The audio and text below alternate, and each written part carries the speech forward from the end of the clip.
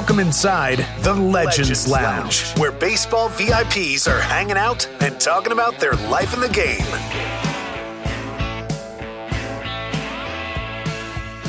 Lounge open, Lana's back, I'm back, and most of who we have spoken to in the lounge this year, and you can go back wherever you get your podcasts or on Sirius Archives to find previous interviews. They don't like expire per se.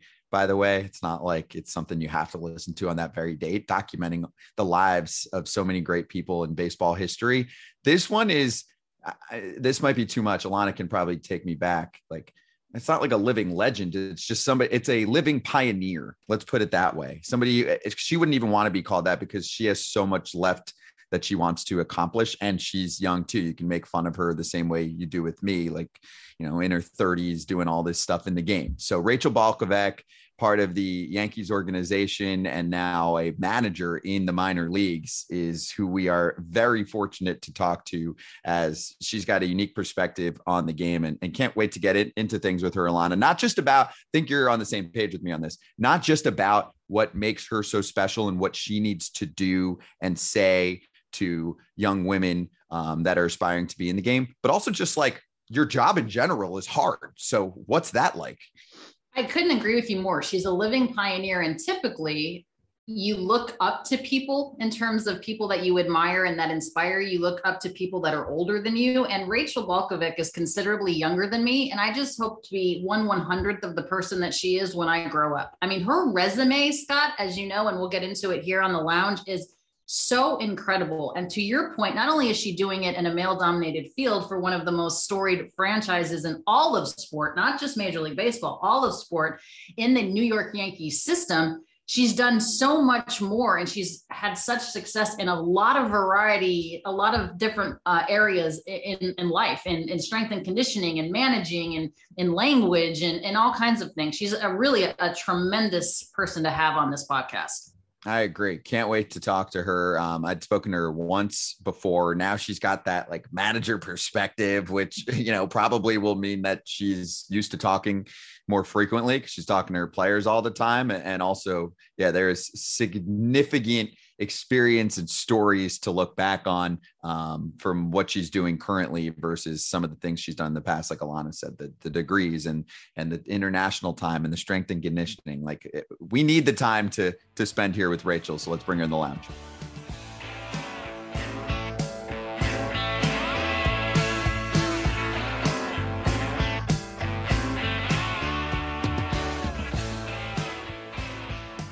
This guest entering the lounge is a pioneer in inspiration, also just a superstar coach in baseball, highly qualified. I was going through the resume. It took me a while. It's ridiculous. It's incredible, but highly qualified to lead a squad, teach players about the game. She became the first female to hold a full-time hitting coach role when she got the job with the Yankees to start spring training. That was in 2020. What a fun year that was, 2020. I met her on a TV interview during the 2021 Futures game. She was on the coaching staff. There's a good story there too, we'll get to. And just keeps making history. Manager of the A-ball Tampa Tarpons, an affiliate of the New York Yankees. And that makes her the first female to manage an affiliated baseball. So we want to talk through everything with her. Otherwise, I could spend, as Alana knows, probably 10 more minutes on the impressive educational degrees, deep background in baseball from the US to the Dominican Republic, even the Dutch national team. Rachel Balkovec is in the lounge. Rachel, how'd I do? I tried to like get that all in there, but I'm like, I actually want to spend, 28 minutes talking to Rachel and not just going over all of the different experiences you've had in the game. I really actually appreciate you kind of mentioning those things, because it seemed like definitely in 2019 when I was hired by the Yankees, it was kind of like, here's Rachel Balkovec. She came out of nowhere. And I actually think some backlash was happening because of that. It was kind of like, oh, where did this come from? And there's definitely, like you said, a really deep background in baseball from, dating 10 to 15 years ago now. So I appreciate you mentioning those things. Rachel, it's oftentimes easier to say that you admire somebody that's older than you, someone that has, some years on you. You're younger than me, and I have a tremendous amount of respect and admiration for you, and you are an inspiration in your own right. But I do want to ask you this, just from woman to woman, no disrespect, Scott, I love you, but Are you tired of answering the same questions? Are you tired of saying, the first of this, the first of that? I asked you from my own experience with that, but I think Scott actually brought up a really good point when we were off air, just talking about we're never going to progress unless we just normalize this and just move forward. Yeah, but we're not there yet, so I am, to be frank with you, I am tired of answering questions, but it doesn't matter. It's my job, and so I don't think, like, even when I first got into professional baseball in 2012, I just understood that it's like, it's another part of my job. And I can't say that I'm tired. I don't want to do interviews, or now I don't want to sign autographs, or I don't want to take the time to speak to a young woman or a little girl or a little boy, whatever. That would be really selfish of me. And also it would be disrespectful to women who've come before me in different roles to say, oh, I don't want to do that, or I don't have time for that, which sometimes I don't have time. But as much as I can make time for, or as much as I can do, it's a part of the job that I signed up for. And I really believe that. So as much as I'm tired of talking about it, I'll talk about it until we don't need to anymore. How much do you enjoy? Because I know also you didn't get into, or correct me if I'm wrong, get into the game, of course, because of that. You're into the game for the reasons of loving the game and having a deep background in the game and knowing this game and having strength and conditioning backgrounds and educational backgrounds, which we can dive into some of those specifically. But do you enjoy the time when you just kind of can get lost into an interview or a question or sit down with someone just talking about the game? Because it still is a heavy burden on your shoulders to always, have that side of things where you are a pioneer in the industry.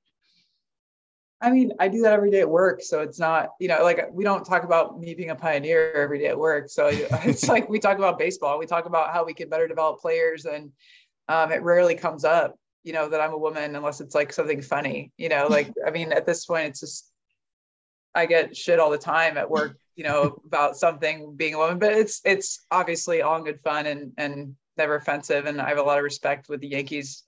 So it's not a bad thing. It's just like the topic of me becoming or the first of something is not ever brought up at work. So I get plenty of baseball talk and talking shop at work and just doing my job. So there's never a lack of that.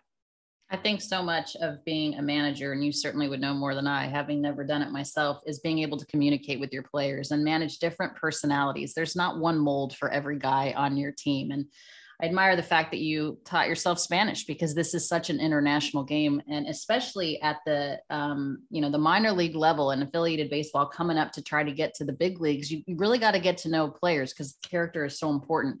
Why did you take that on? To learn Spanish, you mean? Mm-hmm. Or to be a manager?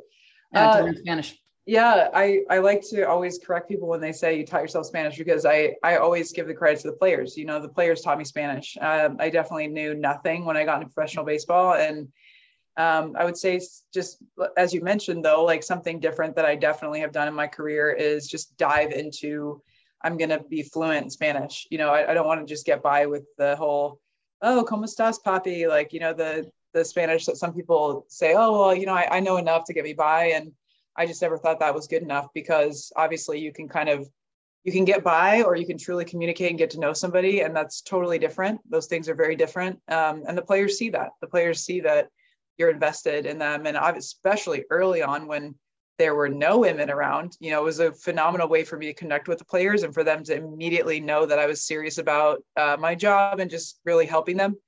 And so immediately when I got into baseball, I just knew that that was something that I was going to be good at, and that I wasn't going to just settle for the bare minimum.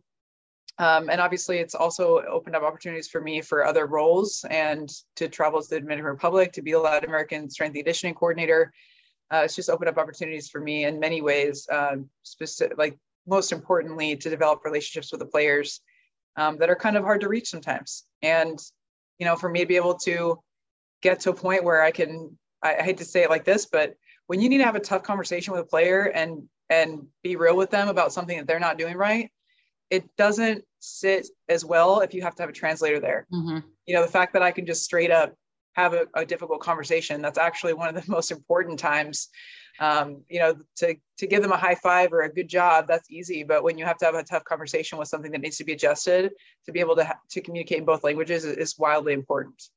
public service announcement for anyone that wants to get in the game. And I always say this when someone comes up to me, they're like, what should I do? Especially when they're on the younger side and like, you're not thinking about college yet as a kid. And let's say you're just playing little league, whatever. I'm like, learn Spanish, pay attention in school to that. That's my one regret of anything, that if I paid attention just a little bit more in school in one topic, like actually throw away most of the other ones, no offense, but like geometry is not really doing much for me these days. I wish I just spent like all of my time and energy there. So what age were you at that point that you actually picked that up? Because it's not easy to pick up a second language and be fluent at age past. I mean, I don't know. I think it's easier when you're a kid, of course, to learn a language. So like, what age did you pick it up and how did you learn it? I know you said the players, but also like, did you have one of those programs like the Rosetta Stones with you? No. I was 24 when I first got into the game. I'm 35 now, to give you an idea. And I would say I was competent in the weight room coaching by the end of one season. And that was just literally asking, writing it down. Smartphones were like just starting to be a thing when I got into baseball. So there was no Duolingo, there wasn't an app for that. So Google Translate. Yeah, Google Translate. Definitely. I would like show up prepared with whatever I wanted to talk about for that day. I would Google it and then write it down and sound like an idiot, and that was part of it. But then you sound like an idiot and they're laughing and they're coaching you. And it creates this level of connection where, they're not the only ones that are learning. So when as anyone knows, this is universal, as anyone knows, when you're in some kind of coaching, teaching relationship where you're able to help each other, it bonds you, where you're vulnerable with them and you're not the only person who's coaching and telling them to do something that's difficult for them. You're also doing something that's difficult for you, and they get to see you fail and sound like an idiot and be vulnerable. And they get to coach you. And so it was a phenomenal way, again, to build relationships. And I really just was me being willing to sound like an idiot often, and get corrected by the players, ask questions, Google, etc. And again, it took me one summer to get the coaching in the weight room down. And then it's just been a slow build from there for 10 years. And I still wouldn't say that I'm fluent, but I can give a speech and say dang near anything that I need to a team, What is the most challenging part of what you do as a manager? What's not challenging is the question. For me, it's definitely, oh God, again, it's like so many things popped into my mind right there. I think that the misnomer, like this year, the feeling of which is like, I get hired as a manager and everyone's like, yay, you're manager. And they're like, can't we just see you in the big leagues? And I'm like, I'm so fucking far from that. So you might have to edit this podcast, but it's like, I have so much to learn, and just things you think the game. And it's like, I don't know shit. Like there's so many rules, so many nuances, so many things that I have to pick up. And I would like to tell you that it's this fairy tale, like everything's great and everything's fine. But realistically, I'm just like drinking from a fire hose every single day, which has gotten better as the season's gone on. But just learning a ton about game management and understanding what needs to happen and when, and thinking 3 innings ahead and 9 outs ahead, and understanding what you need to know before it happens and considering 10 different situations. So it's just been it's all been difficult, I think that the thing has not been as difficult as the coaching aspect, because realistically I've been coaching for 10 plus years. So those things are all transferable from strength and conditioning to hitting to now as a manager, and I'm over base stealing and outfield, and the coaching aspect is transferable. Pretty much everything else is not. So lots of learning this year, which I expected, and so did the Yankees. So you brought up such a good point in game management, and I'm not trying to compare what I'm about to say to what you're doing right now, but Scott and I were doing this simulated game in which he would present scenarios, and I had to decide. I picked 2 teams. I used to cover the Colorado Rockies, and I most recently covered the Los Angeles Dodgers. So I had those teams going up against one another. I want to say it was the 2020 Dodger team, and then the 2007 Colorado Rockies team that went to the World Series, but then ended up getting swept by the Red Sox. And we had to come up with these game situations. And I was like, you think you know what you're going to do, and in that split second, you're like, I have no idea what I'm going to do. I don't have an idea what I'm going to do in the next inning, let alone 3 innings from now. And looking at the order, where you are in the order and who's still left in your pen. I'm just like, oh my gosh, I had so much more of an appreciation for managers in that situation than I ever thought I would have. I don't know how you do it. I mean, I guess it's just a matter of you do it to learn how to do it, right? Yeah. Yeah. And I've had a lot of support, thankfully. And also in the minor league system, it's a lot more like pitching management. It's a lot more about pitch count than it is about who you need to get at. You know, so it's definitely a little bit easier. Well, it's a lot easier at the minor league level and the major league level, in my opinion. And I've had a ton of support. But like I said, just still a lot of learning, which is exactly what I thought was going to happen. A lot of learning. And that's out of the park baseball. That's good. So it's a manager simulation game, which it's awesome. It's so fun to play, even with like former players too, where they'll go, damn, I didn't know how tough it was for my skipper. Like it's stressful. There's so much more chess going on, I think, than people realize. You're not just chilling and writing a lineup card. So has your brain evolved and changed? Like I'll use another Alana and I example in the TV world where like, I can't watch most television the same anymore since I've been, a pro in the business or an adult in my real world life now in television, if you want to call it real world. But, I'll watch a show and it's like, oh, I know that they don't know where they're going yet. And they're waiting for the producer to tell them, or there was some type of graphic mistake, or they have to get to break and they're trying to end the interview, whatever it is. Do you watch, say, if you're kicking back watching a Yankee game, are you like thinking ahead now and going, okay, this is what I would do in that scenario? Yeah, it just gives you a different lens. Like it just gives you a much broader lens. And also just from the personnel standpoint of like players moving up and down and trades and not, just like you have a more bird's eye view and you understand, okay, it's really not about who's having the best season. I mean, the major league level it is, but from the minor league perspective of developing prospects and letting prospects play, even though they might be having a really tough season, it's like they need to get at bats and they might get better by playing, even if they're not, the best player out there right now. And so again, managing personalities and kind of understanding the whole system and where everybody fits in is really a different perspective that I didn't have before. Who do you turn to? So do you have mentors manager wise? Are there any names that either it could be some that you actually communicate with, or just some that you like enjoy watching and seeing how they go about doing their job, whether it's in-game management, developing players, media, which is a huge part of the job, especially as you rise through the ranks. The amount of managers I talk to that are like, damn, like big league managers where it's their first time at the job. And they're like, I didn't realize how often I have to speak to the public and watch my words and twice a day. And depending on the market you're in, you're getting pummeled every day with questions. And there's a whole psychology game to how they want to answer about a certain player, if he's struggling or not. So do you have people that you look towards or talk to? There's definitely like a few major league managers that reached out, more than several major league managers that reached out when I was hired, including obviously Boone. I won't mention other names, but just, there's some people who more so from like a human being side of things of just like, how do you manage things and less of the in-game thing. Thankfully, I've had a ton of media experience from the time that I was like 25 when I first got in baseball and started doing just podcasts and small interviews and understanding, again, how to watch your words and what you say can always come back, especially these days with Twitter. So having a bit of experience there has been really helpful, obviously, but definitely even outside of professional baseball, people, in the college ranks, college coaches that I respect, even outside of baseball. And I'll just mention like Anson Dorrance, who's one of the most successful head coaches of all time across every single sport in history that gets probably overlooked a little bit, the head coach of UNC women's soccer, just drawing from him on his leadership skills. And I mean, it's not one realm. It's really just, again, these things are universal. Like being a head coach in any situation is pretty universal across all sports. And so there's people in every corner of the earth that you can think of. And definitely a lot in baseball, but also outside of baseball, just leadership. I have a two-part question, if you don't mind, Rachel. First is, you're probably the only woman in your organization and probably the only one that travels, would be my guess.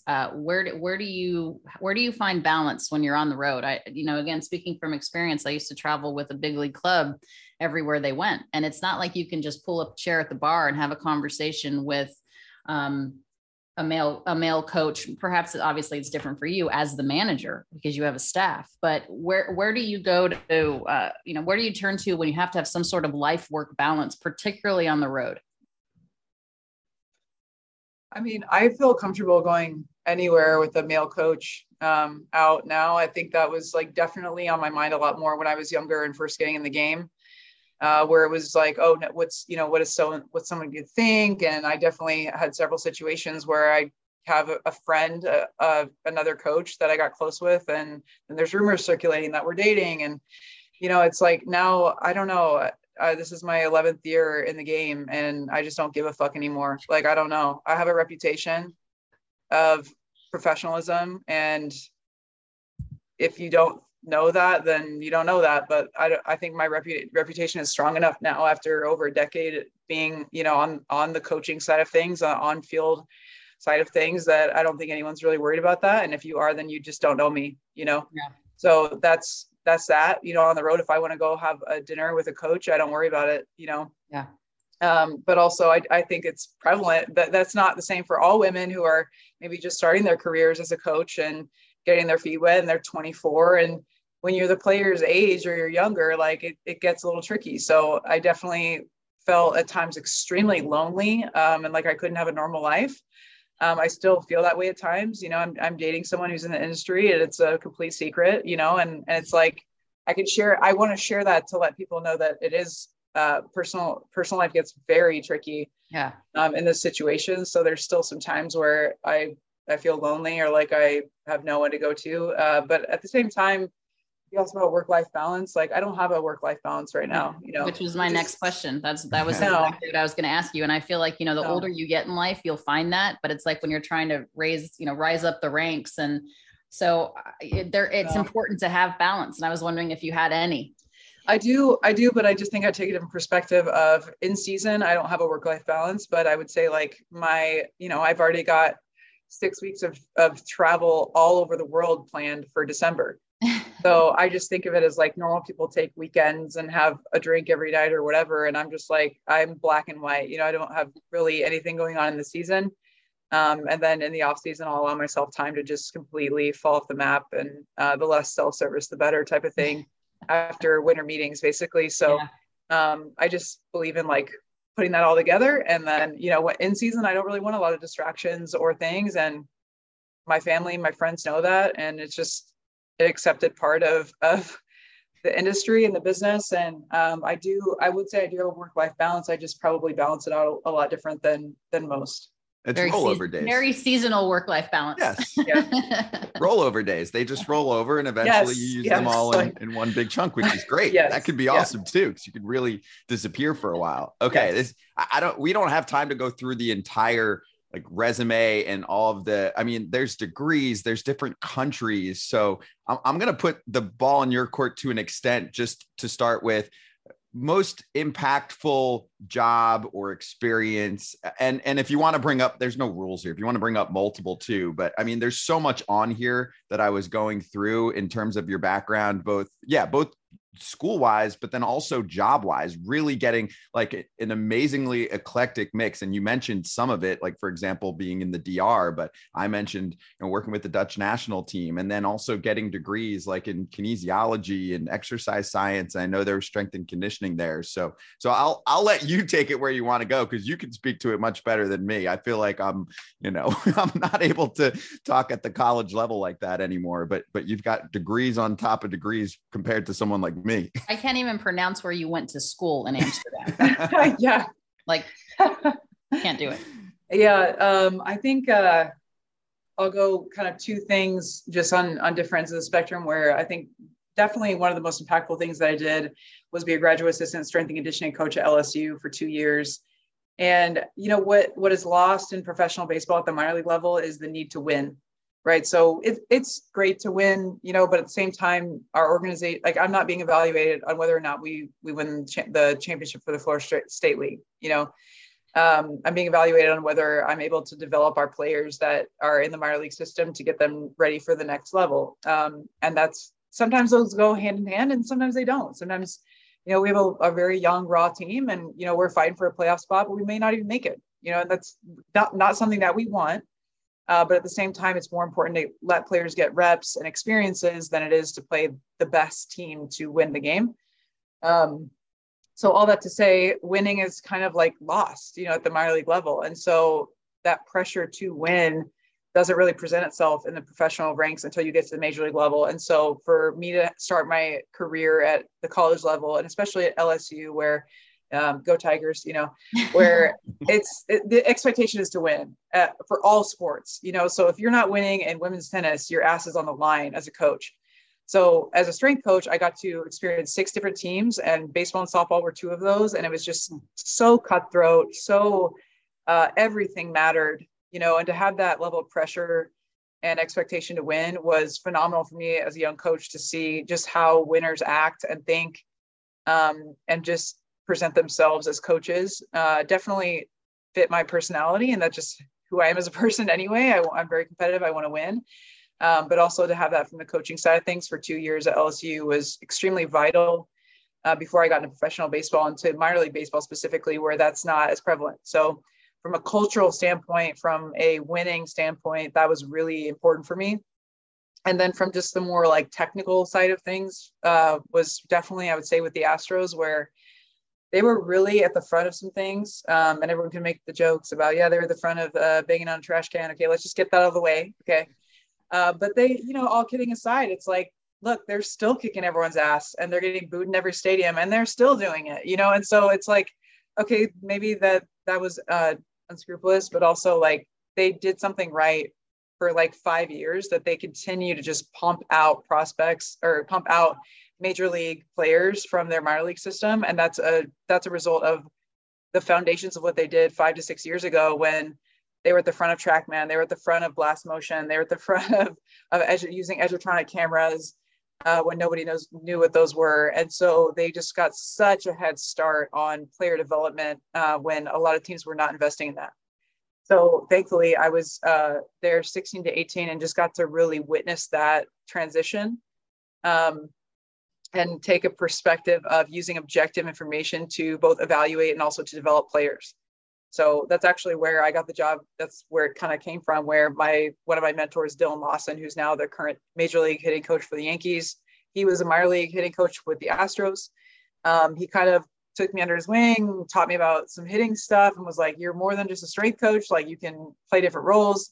He encouraged me to dive into what I did in Amsterdam, which was eye tracking for hitters, to understand how the eyes and the brain interact to basically allow a hitter to see a pitch.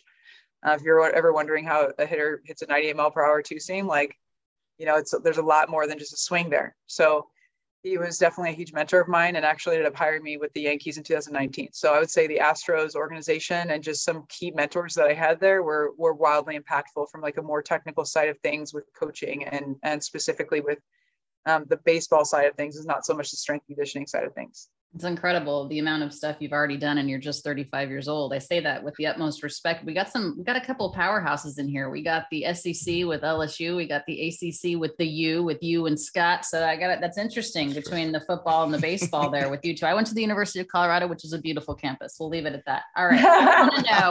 I want to know if you two, who could bench more, because I swear to you, when you got on here, Rachel, I was like, she is freaking ripped.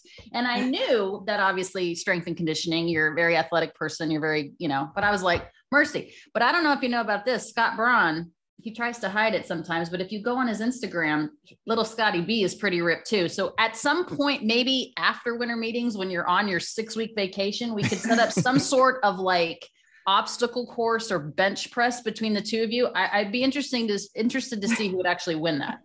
And I've gone down. I can add to this too, Rachel. I've definitely gone downhill since I am past my prime in my mid 30s, because I used to do, it was like 5x5s with reps. You would max out. I haven't maxed out in many years at this point. I've gone down significantly weight, up in reps. A lot of that actually has to do with working at MLB Network and being around certain producers. There's one in particular who stands out, he's not there anymore, but he had so many issues with his body, and he was a big weightlifter, and he just scared the crap out of me from doing what I'm doing. So I have significantly downgraded, but in my heyday, max bench definitely was at least in the mid 200s to close to upper 200s. And I bring this up, Rachel, because I know that weight training is so much more prevalent now in baseball. It's not just about, pitching. It's not just about hitting and hand-eye coordination, but the weight training, particularly lower body. I know a lot of pitchers are starting to lift more weight. So how do you balance that with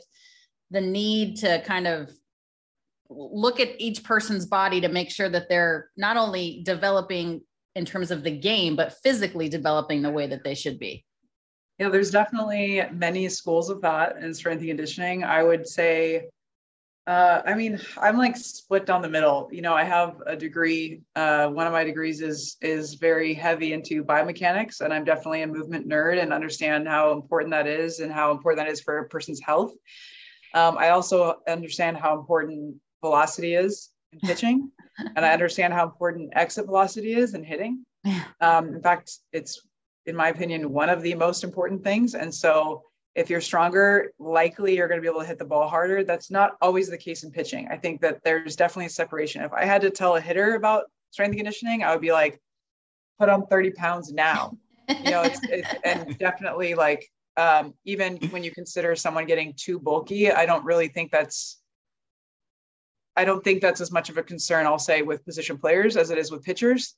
There's definitely a high movement, like the movement component of pitching is so much different than position players. I mean, you definitely see, like, we've got a player on our team right now who's definitely skin and bones, and he throws 95. So, it's like, can you really say that gaining more weight and getting stronger is going to help you with velocity and pitching? There's a lot more involved with mechanics and movement in that area. So I kind of just gave you a roundabout answer, but I think both are important. However, I would say leaning 60-40 on the side of get strong, especially for young people.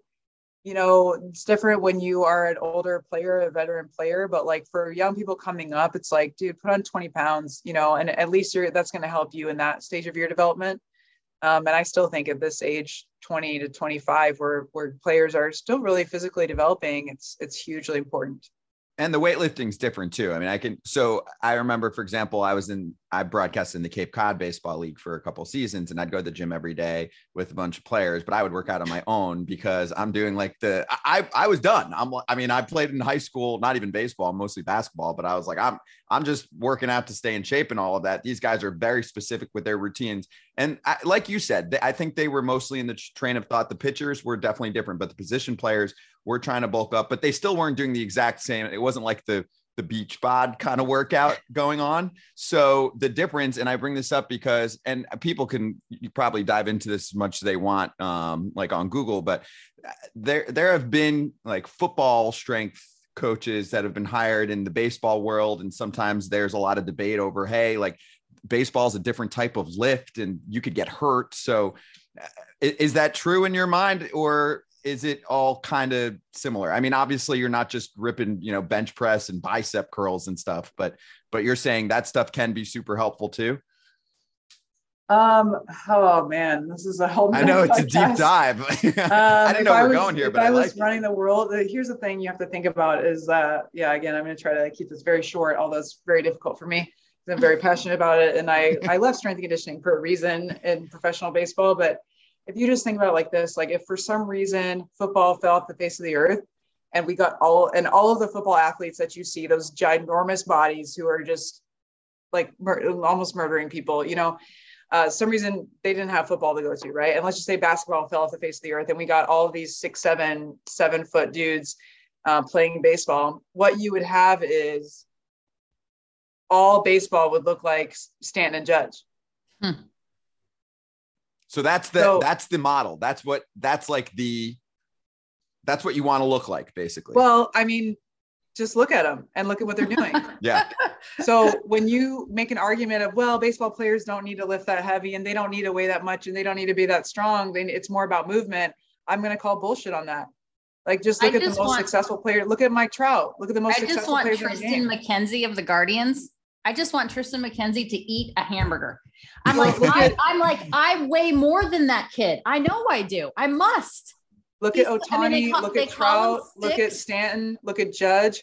So look at the largest athletes in our sport. It doesn't mean that smaller athletes can't be successful, but if we, for some reason, football fell off the face of the earth and the NBA fell off the face of the earth, AKA the Dominican Republic is what I just said. Those sports don't exist. So they get all of the first class athletes in the Dominican Republic play baseball. Mm-hmm. The first class athletes, people are going to get upset by me saying this. Most of the first class athletes, the biggest, strongest athletes, self-select into football and basketball in the United States of America.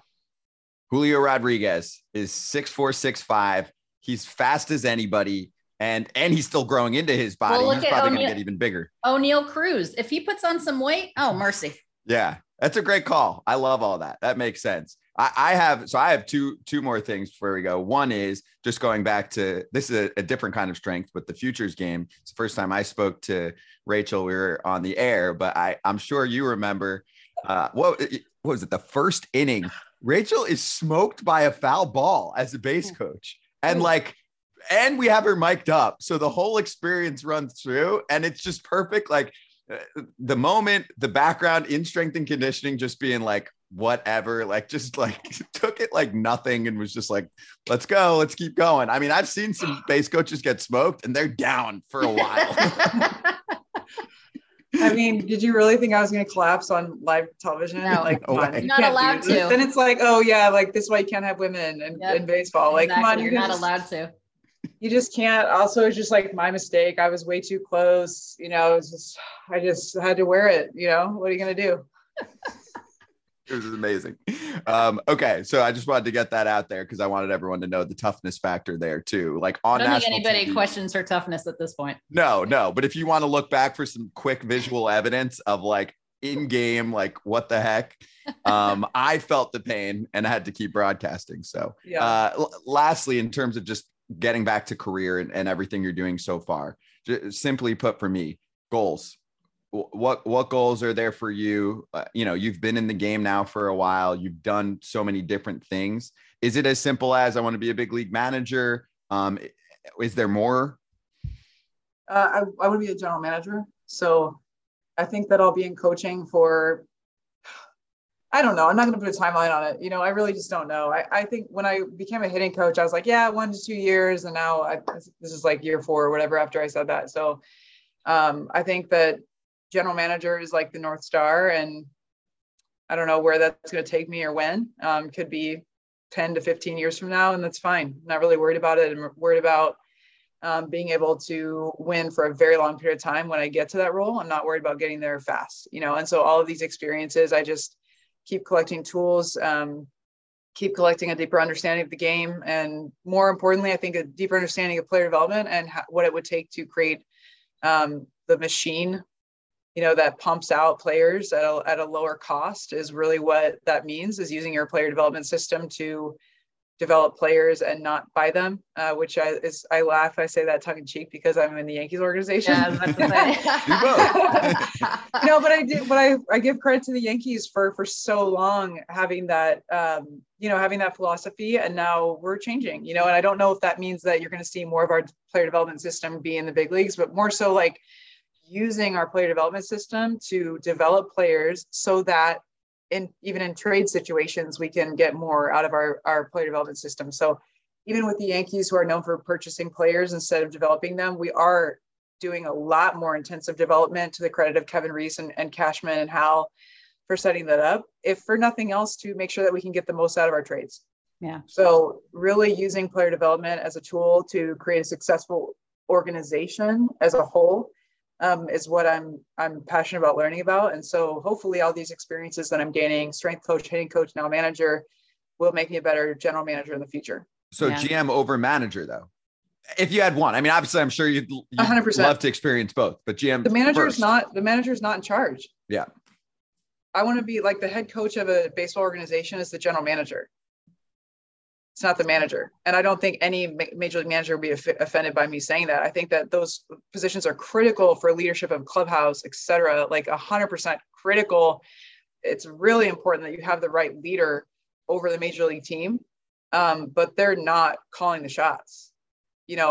from a macro level perspective. And so I want to be calling the shots, like I want to create systemic change over the course of over the spectrum of the entire organization. And a major league manager doesn't do that. So a major league manager is still left at the mercy of whatever the organization wants to do to develop players, to get players, et cetera. And then they're just handed the team. And like, it's critical that you have an incredible leader in that role. However, they're not picking the players. They're not deciding how those players are developed or grown in the system. And so a player might come up from AAA or AA, and it's like, what were you doing? And now we have you here. Or like, wow, phenomenal. But like making those decisions that affect the entire organization, and frankly creates some systemic change in the game of professional baseball, the business of professional baseball, I should say. That happens at a much higher level than major league manager. So ultimately, I want to be calling the shots. I want to be the head coach of an organization. And that right now is the general manager position. It's not the major league manager position. Yeah. Just ask Joe Girardi, Joe Madden, and Chris Woodward. All right. Last question from me. If you don't mind, Rachel, I probably should have asked this at the beginning. We're kind of going backwards a little bit, but born in Omaha, Nebraska, not a place that has Major League Baseball. I was born in Colorado. We didn't have Major League Baseball until 1993. Where did the love of the game come from? So when I was, the game to me is like softball and baseball. I know that baseball people probably don't think this, but softball and baseball are more or less the same. Like I've loved being at a field in a dugout for a long time. It was definitely a love of mine.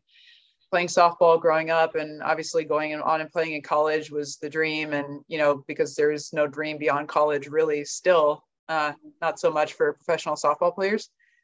So anyway, that love has been since I was young. But like you mentioned, I really did not grow up a baseball fan because in Omaha, the baseball, fanatics were College World Series fans, right. Which just means you go to the College World Series and experience that. So anyway, I really professional baseball did not come on my radar until I was at LSU, and actually was just seeing a lot of the LSU players, and just like my friends from college were going on and playing and then coming back in the off season and, regaling us with stories of like hot dogs after the game and lifting at the local YMCA and the minor league system and the Latin players and all this stuff. And I was like, just the casual person does not understand the layers of minor league baseball. Even being a college athlete and college softball player, I didn't understand, the connection between Latin America and American players and how they just intersect in low A and all of the different factors that go into that. So I think that the interest in, again, the business of professional baseball really came when I understood the minor league system. And that's really what my passion still lies in, is understanding the entire organization. And I'm not just a fan of a Major League Baseball team. And I think that's also why I'm not really being on a Major League staff is not a box that I need to check, although it might be a step in my career. I'm not, about the glitz and the glam. It's the entire organization that I'm fascinated by and really want to, sink my teeth into.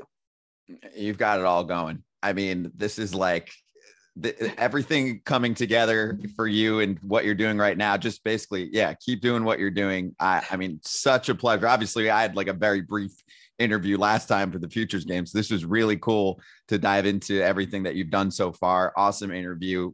And also current GMs have to do that all the time. So you'll be very well prepared. I mean, she can answer questions with the best of them. Yeah. And I hope we don't edit out a couple cuss words because I'm all about that too. And it's a podcast. So authenticity is also key these days. I'm all about it. So cheers to everything you're doing for the Yankees, for young players, and of course for women in sports. Rachel, thank you so much.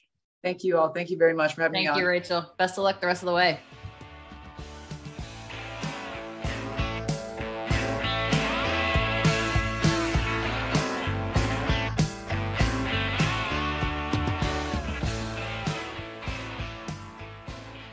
I could do like a 30-minute recap of that one.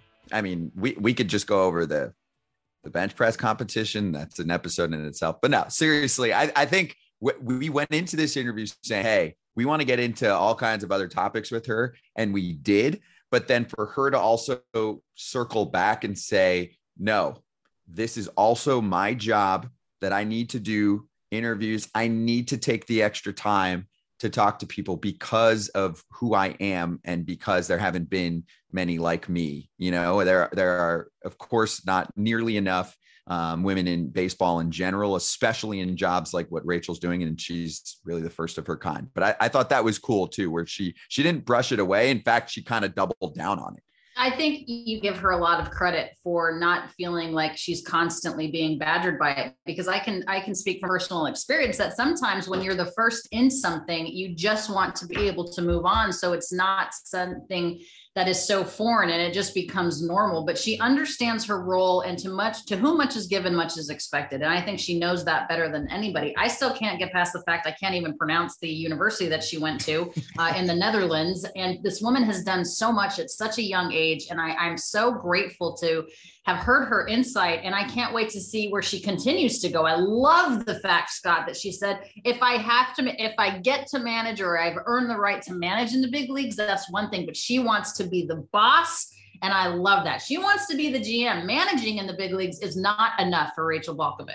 I love that too. Yeah. Eclectic resume. So, and that's how you get there, especially. I mean, you want to be a really unique candidate to run a front office. You do what she's done because she's seen it all. And now she's really deep into the player development side right now of actually managing a ball club where it's all about learning and getting to the next level. So, all right, next up for us this week in baseball, Labor Day weekend coming up. Let's do September 2, 1991. And the reason I picked this, or at least partially, is because we have a guest coming up. I'll throw the name out. Jim Abbott's going to be on the list pretty soon, so look out for him and his story. But September 2, 91, you have 3 months after an operation that replaced a vein in his arm with one from his leg. And I'm not going to try and play doctor, but White Sox pitcher Roberto Hernandez holds Kansas City hitless 6 innings. Finally gives up a double in the 7th, but that's the only hit he gives up in a win over Kansas City. In that same game, you have the Bo Jackson comeback from, one of the most, I guess, gruesome, especially back in the day, images and videos that you'll see when it was a football injury that was absolutely devastating to the sports world because of who he was, but he also came back in that one. So some serious adversity in that game. Some miracles of modern medicine too. What they were able to do even then is incredible, but that those two men were even walking, let alone playing the sports that they were able to play respectively. And talk about adversity and coming back and making a statement. Both of those players that you referenced have done it. And I love the fact, obviously, Bo Jackson, a multi-sport professional athlete, Deion Sanders, Brian Jordan, who's still in our business today with the Atlanta Braves, just tremendous what they were able to do. And I love the stories of adversity, Scott. One thing, it's hard enough to get to the big leagues. It's harder to stay, but when you have to overcome physical adversity to where you're have a unique situation with your own body, and you end up picking a sport that involves limbs that you don't have, and you excel at it, that's pretty incredible. And that's what Jim Abbott has done.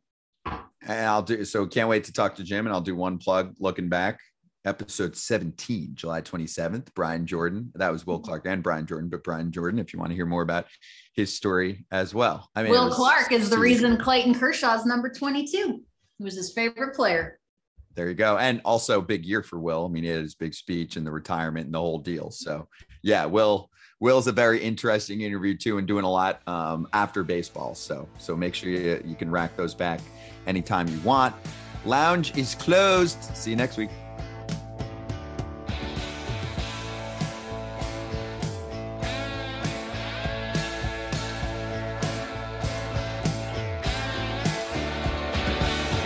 The Legends Lounge podcast is brought to you by Major League Alumni Marketing. Hit us with questions or comments at legendslounge@mlbpaa.com. Check out our memorabilia at mlamauthentics.com. Later, Legends.